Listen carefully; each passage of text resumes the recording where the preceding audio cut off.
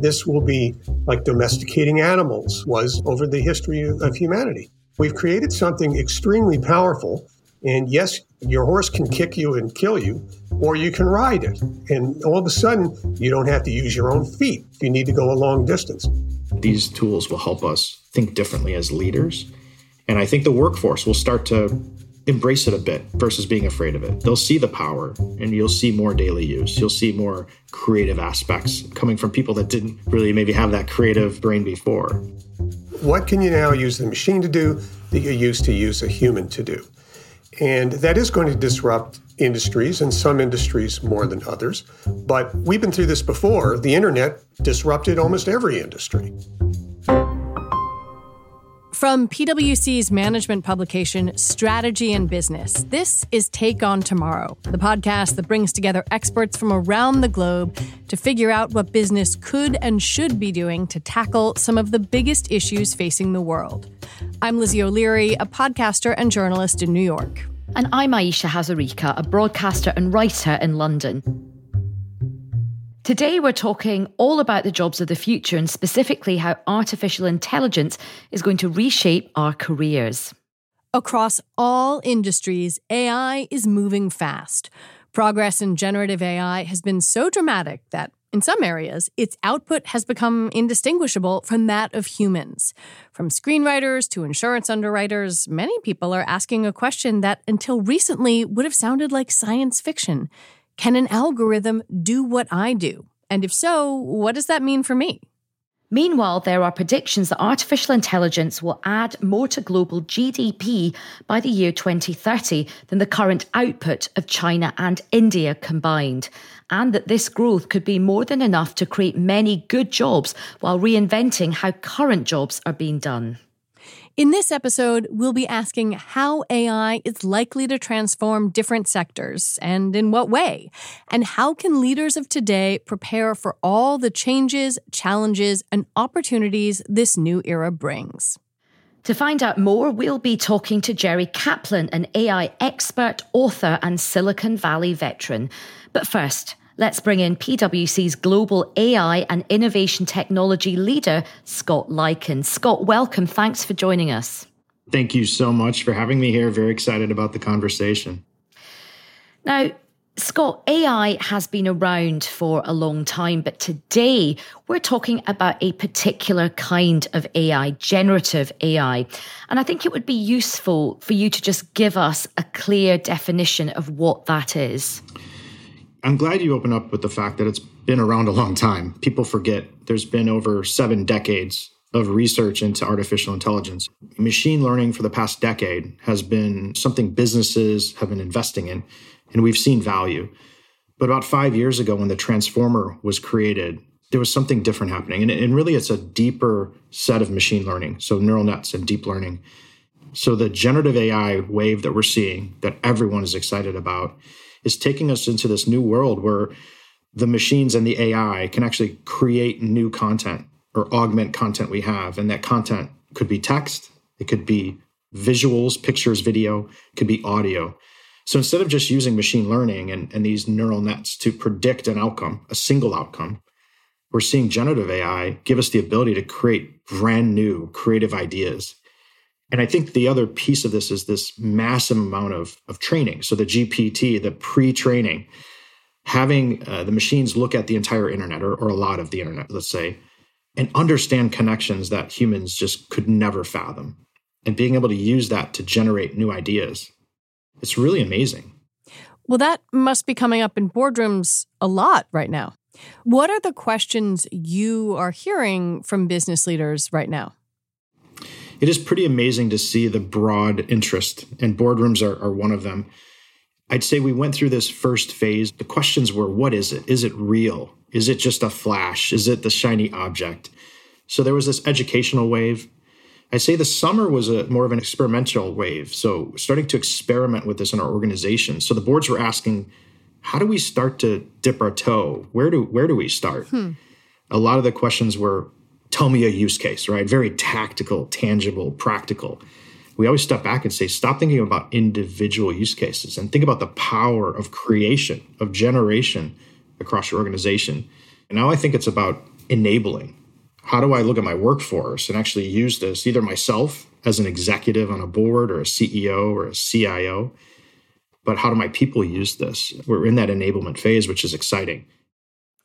Well, thank you for those thoughts, Scott. We will come back to you very soon. But first, Lizzie, you spoke recently with Jerry Kaplan, who's been working in this field for longer than most. Yeah, Jerry is a serial Silicon Valley entrepreneur. He's an adjunct lecturer on the social and economic impact of artificial intelligence at Stanford University. And he's also the author of Generative Artificial Intelligence, What Everyone Needs to Know. I began by asking him for the long view. You have been thinking about the social, economic, and workforce impacts of technology for a long time, and your latest book deals with generative AI, a technology that some people liken to the invention of fire.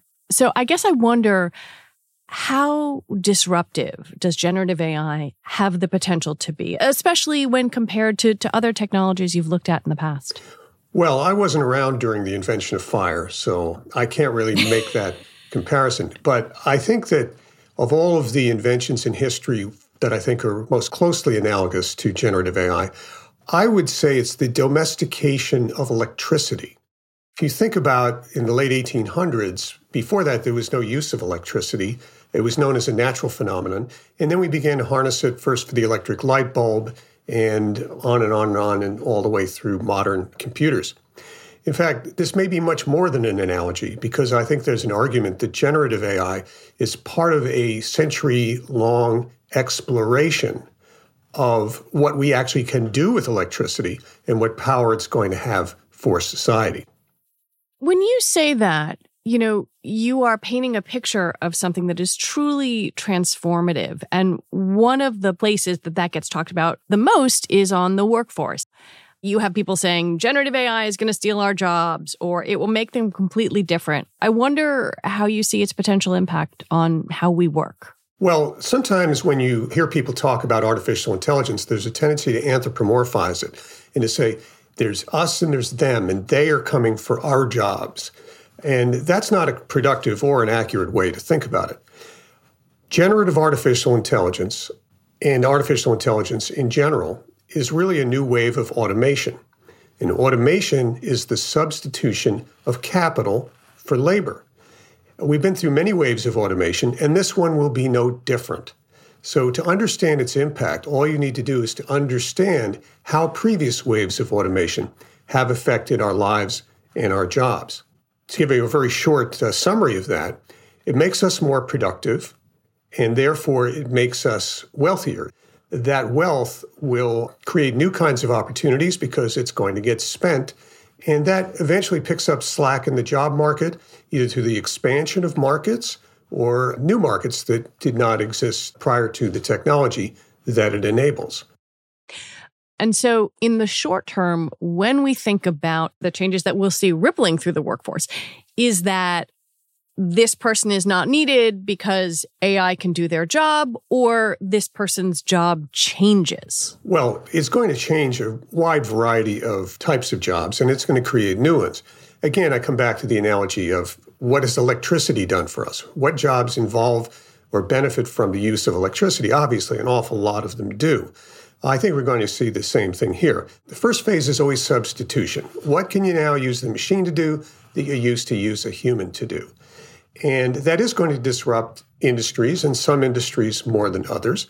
But we've been through this before. The internet disrupted almost every industry.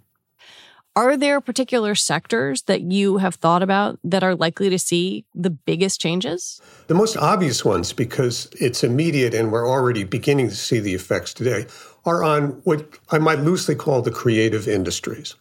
Because it becomes possible for a person to utilize a computer or work in conjunction with a computer to generate the kinds of creative outputs that previously could only be done by hand by human beings.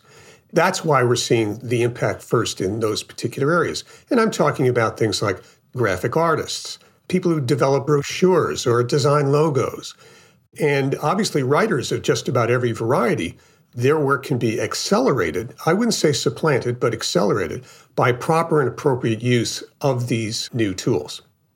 One of the most surprising areas where we're going to see significant disruption is in the practice of software engineering. The increase in productivity that's being seen among people who do programming is astonishing. And at first you might think, well, we don't need as many programmers. Not so. What's going to happen is it's going to be economically viable to build programs to do all kinds of things that just it wouldn't have paid to do in the past. You know, I would imagine if you were listening to this and you're an executive in a company, when do you need to be thinking, I've got to incorporate this into what my company does?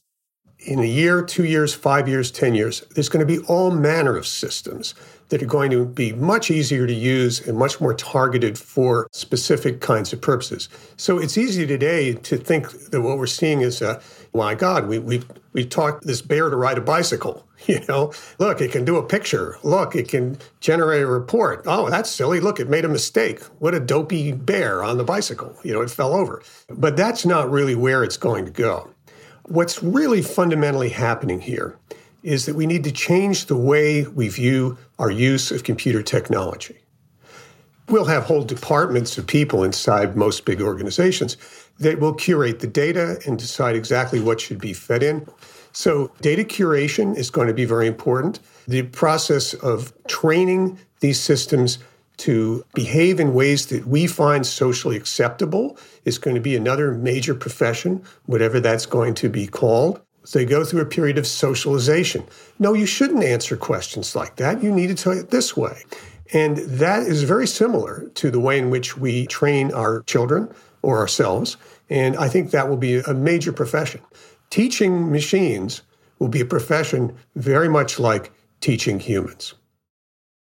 Let's talk a little bit about guardrails now. When we are thinking about AI through the lens of the workforce, what do we need to be aware of? What we need to be thinking about is not how do I regulate the technology, but how do I regulate the uses so that what we judge as society to be bad uses are either outlawed or are minimized in some particular way, and without holding back the tremendous benefits that society is going to get from a technology that is just so incredibly powerful. So unfortunately, it's take your time, but keep your eyes open. So there's some things we already know are problems. The effects on misinformation, disinformation, and propaganda that are created by this technology are very great. Well, let's go to work on trying to see how and what we want to do to contain that. What I don't think we need to be worried about is there's a lunatic fringe in this field of AI that has warned for a long time and is very vociferous right now that these machines are somehow going to come alive, rise up, and threaten humanity and make humanity extinct. My personal view is that's nonsense. I think it's exceptionally unlikely. I'm not even sure how it would occur if we wanted to do that. These are tools, plain and simple. We can argue whether they're conscious or whatever it might be. They don't have any goals or aspirations. They're not going to be drinking our fine wine and buying up all the beachfront property and marrying our children. You know, that's not the kind of thing we need to be worrying about. And they have no desire to wipe us out. If we build a machine using this technology to wipe us out, that'll be somebody, a human, designing and building that and making that happen. And we just need to try to make sure that that's as hard as possible to do. Thinking about the future, I have a 3-year-old, and I wonder all the time what the world is going to look like when he's a teen, when he's in college, when he joins the workforce. I wonder how you think AI, generative AI, might change his reality, 15 years from now, 20 years from now. Your 3-year-old is going to grow up in a very different world than we have today. It's going to be a world where humans are not the only intelligent thing in the universe. This will be like domesticating animals was over the history of humanity. We've created something extremely powerful, and yes, your horse can kick you and kill you, or you can ride it. And all of a sudden, you don't have to use your own feet, if you need to go a long distance. That's what this will be like.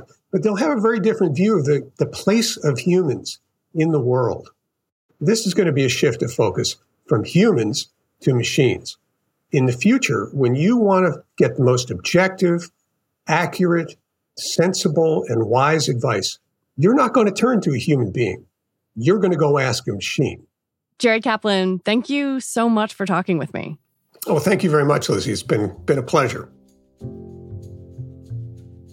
Scott, let's start with what Jerry was saying about the potential impact on the workforce. He was relatively optimistic that deploying AI will replace tasks but not remove jobs.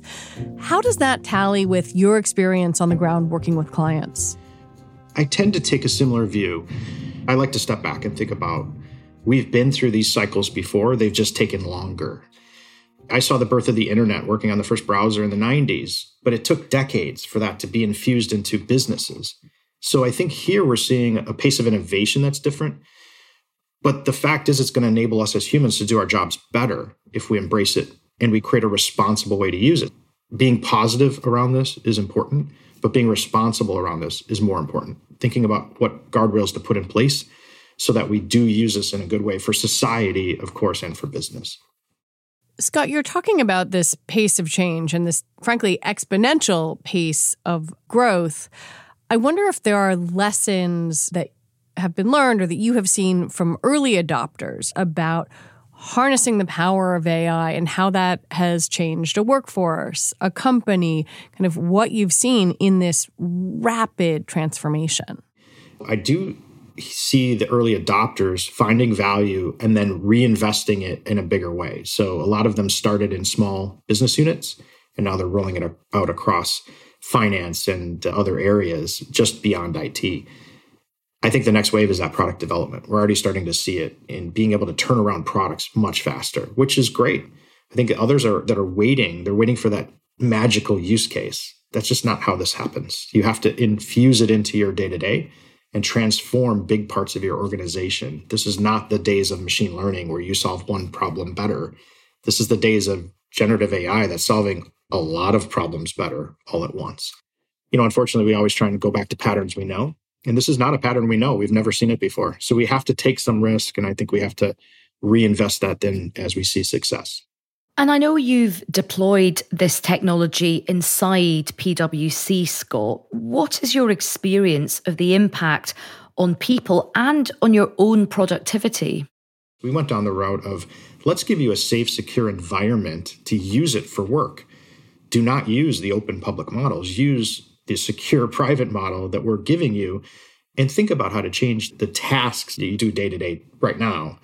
But think about the future transformation opportunities. So as you're working with clients, think about how their business could change by using this tool. You can't advise them if you're not using it yourself. So we want people to learn that way. We want to enable them in a safe and responsible environment. And then we want them to innovate. I think citizen-led innovation and just the grassroots innovation is really important. But then again, translating that into business transformation or business reinvention is a big task. And we need a lot of people to think about it. You recently published research showing workers were more likely to be optimistic than pessimistic about AI, but that they do have significant concerns around how they acquire the right skills, what it means for their future. So how should employers address those fears? So I think as an employer, you should embrace upskilling your whole workforce. You can't just create pockets of capability. This should be for everyone to do their jobs better and find ways to be more efficient and create more productivity. Instead of just looking at the efficiencies, let's look at the upside revenue opportunities, the profitability opportunities, new product opportunities. That's going to come from the entire workforce. So for us, it's about raising the floor for everyone, digitally upskilling and AI upskilling everyone so that there's this bigger, greater capacity to use technology across the entire workforce. And some of it is as easy as just starting and just prompting some of these models to see how they can help you. And following on from that, how should workers and employers be thinking about skills in the age of Gen AI? And whose responsibility is it to train employees on this newly developing tech? It's moving so fast. I think some of the challenges, what do you even train on? Again, no matter when you hear this, something will have changed because things are changing almost daily in the technology. So part of the challenge is having a really flexible training curriculum. So I think it's the responsibility of employers to enable this, but it's also the responsibility of employees to be curious. Instead of just looking at it as a negative, it's going to take away parts or all of my job, think about it as a positive. We got to enable our employees to have access to the right tools to learn, and then responsibly push them along this journey together. Over the last few months, there have been a number of international events, summits, gatherings, occasions where governments across the world are coming together with tech giants to discuss the advancements in AI, but also to discuss regulation. How important do you think it is to have these big gatherings on an international level? Yeah, I feel even weird saying this as a technologist, but this is an area I think some regulation is needed. Some technologists say the robots are going to take over the world, and some say, no, it's fine, it's no big deal. But this is an area I think we need to get ahead of. Now, I do think there's different perspectives around the world. So the EU has a different perspective than the US, than Asia Pacific. There's still a bigger problem to solve, but I think it's the first step is getting some of that together within regions. But I hope it's done right. I hope it's done in a way that creates that innovative spark. It gives some autonomy, creates that innovation platform. And so far, we're seeing some of that. If you have a business leader who comes to you and says, I want to upskill my workforce, I want to harness the benefits of AI, but I don't know where to start, where should they start? I always start with the strategy around a secure environment and a way to upskill your people responsibly. How do you bring this tool into your enterprise? You have to think through this. So there's ways to do that with partners. There's ways to do it yourself. But if you don't have that, experimentation becomes dangerous because you don't control the risks. So I say start with that secure area and the responsible strategy of where you're going to implement this in your business. The enablement then looks at the patterns of ways to use generative AI because it doesn't solve every problem. Where is there an area I can augment or create new content or help my teams do that faster? And finding ways to test that out quickly, I think is really important. So I say start small, but with a strategy around responsible and secure way to use this technology. So Scott, can you look into your crystal ball and give us an idea of where you think AI adoption by business will be in, let's say, 12 months from now? I'm glad you didn't say 5 years because I could never answer that. 12 months from now, I think every business will be dabbling to some degree in generative AI amongst different areas of their business. I think large portions, probably 50% or so, will be implementing transformational generative AI. There's no barrier to using it anymore. Again, if you do it securely and responsibly, let me restate that. But absolutely, this will be infused across businesses. These tools will help us think differently as leaders. And I think the workforce will start to embrace it a bit versus being afraid of it. They'll see the power and you'll see more daily use. You'll see more creative aspects coming from people that didn't really maybe have that creative brain before. They'll be using this to really extend their own skills. So I'm excited. I'm a little bit frightened about how fast it's working or moving, but I love technology, so I'll roll with it. Well, Scott, it's been such a pleasure speaking with you. Thank you so much for your insights. Thank you. It was fun. Ayesha, I am struck by something both Scott and Jerry talked about, which is the speed of this transformation, that this technology has been developed for decades and decades, and yet we have had this exponential explosion of AI tools being deployed and AI in the workforce and AI within different aspects of companies. Like it's all finally happening. It's all coming together. I think that's both why there is such excitement and among some people such trepidation about how quickly all of this technology is rolling out. Listening to Scott and Jerry, the big takeaway is, look, you have to be positive about this because it is coming down the track. Whether you're a CEO, whether you're a tech expert, everybody is dealing with AI in some way. So you have to be positive, but you have to be responsible. We do have to innovate, but we also need the right regulation. And we actually do need the right guardrails. And I think that's really fascinating to hear that from this very innovative community of people.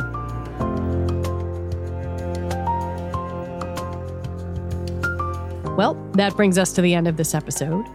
Next time on Take On Tomorrow, we're headed to Davos and the World Economic Forum's annual meeting. Join us for a special episode where we'll be asking how businesses can take action on their energy demand and thrive in the energy transition. We'll also be releasing the findings of PwC's 27th Global CEO Survey, which provides key insights from thousands of CEOs around the world on issues facing business, society, and the global economy. Take On Tomorrow is brought to you by PwC Strategy and Business.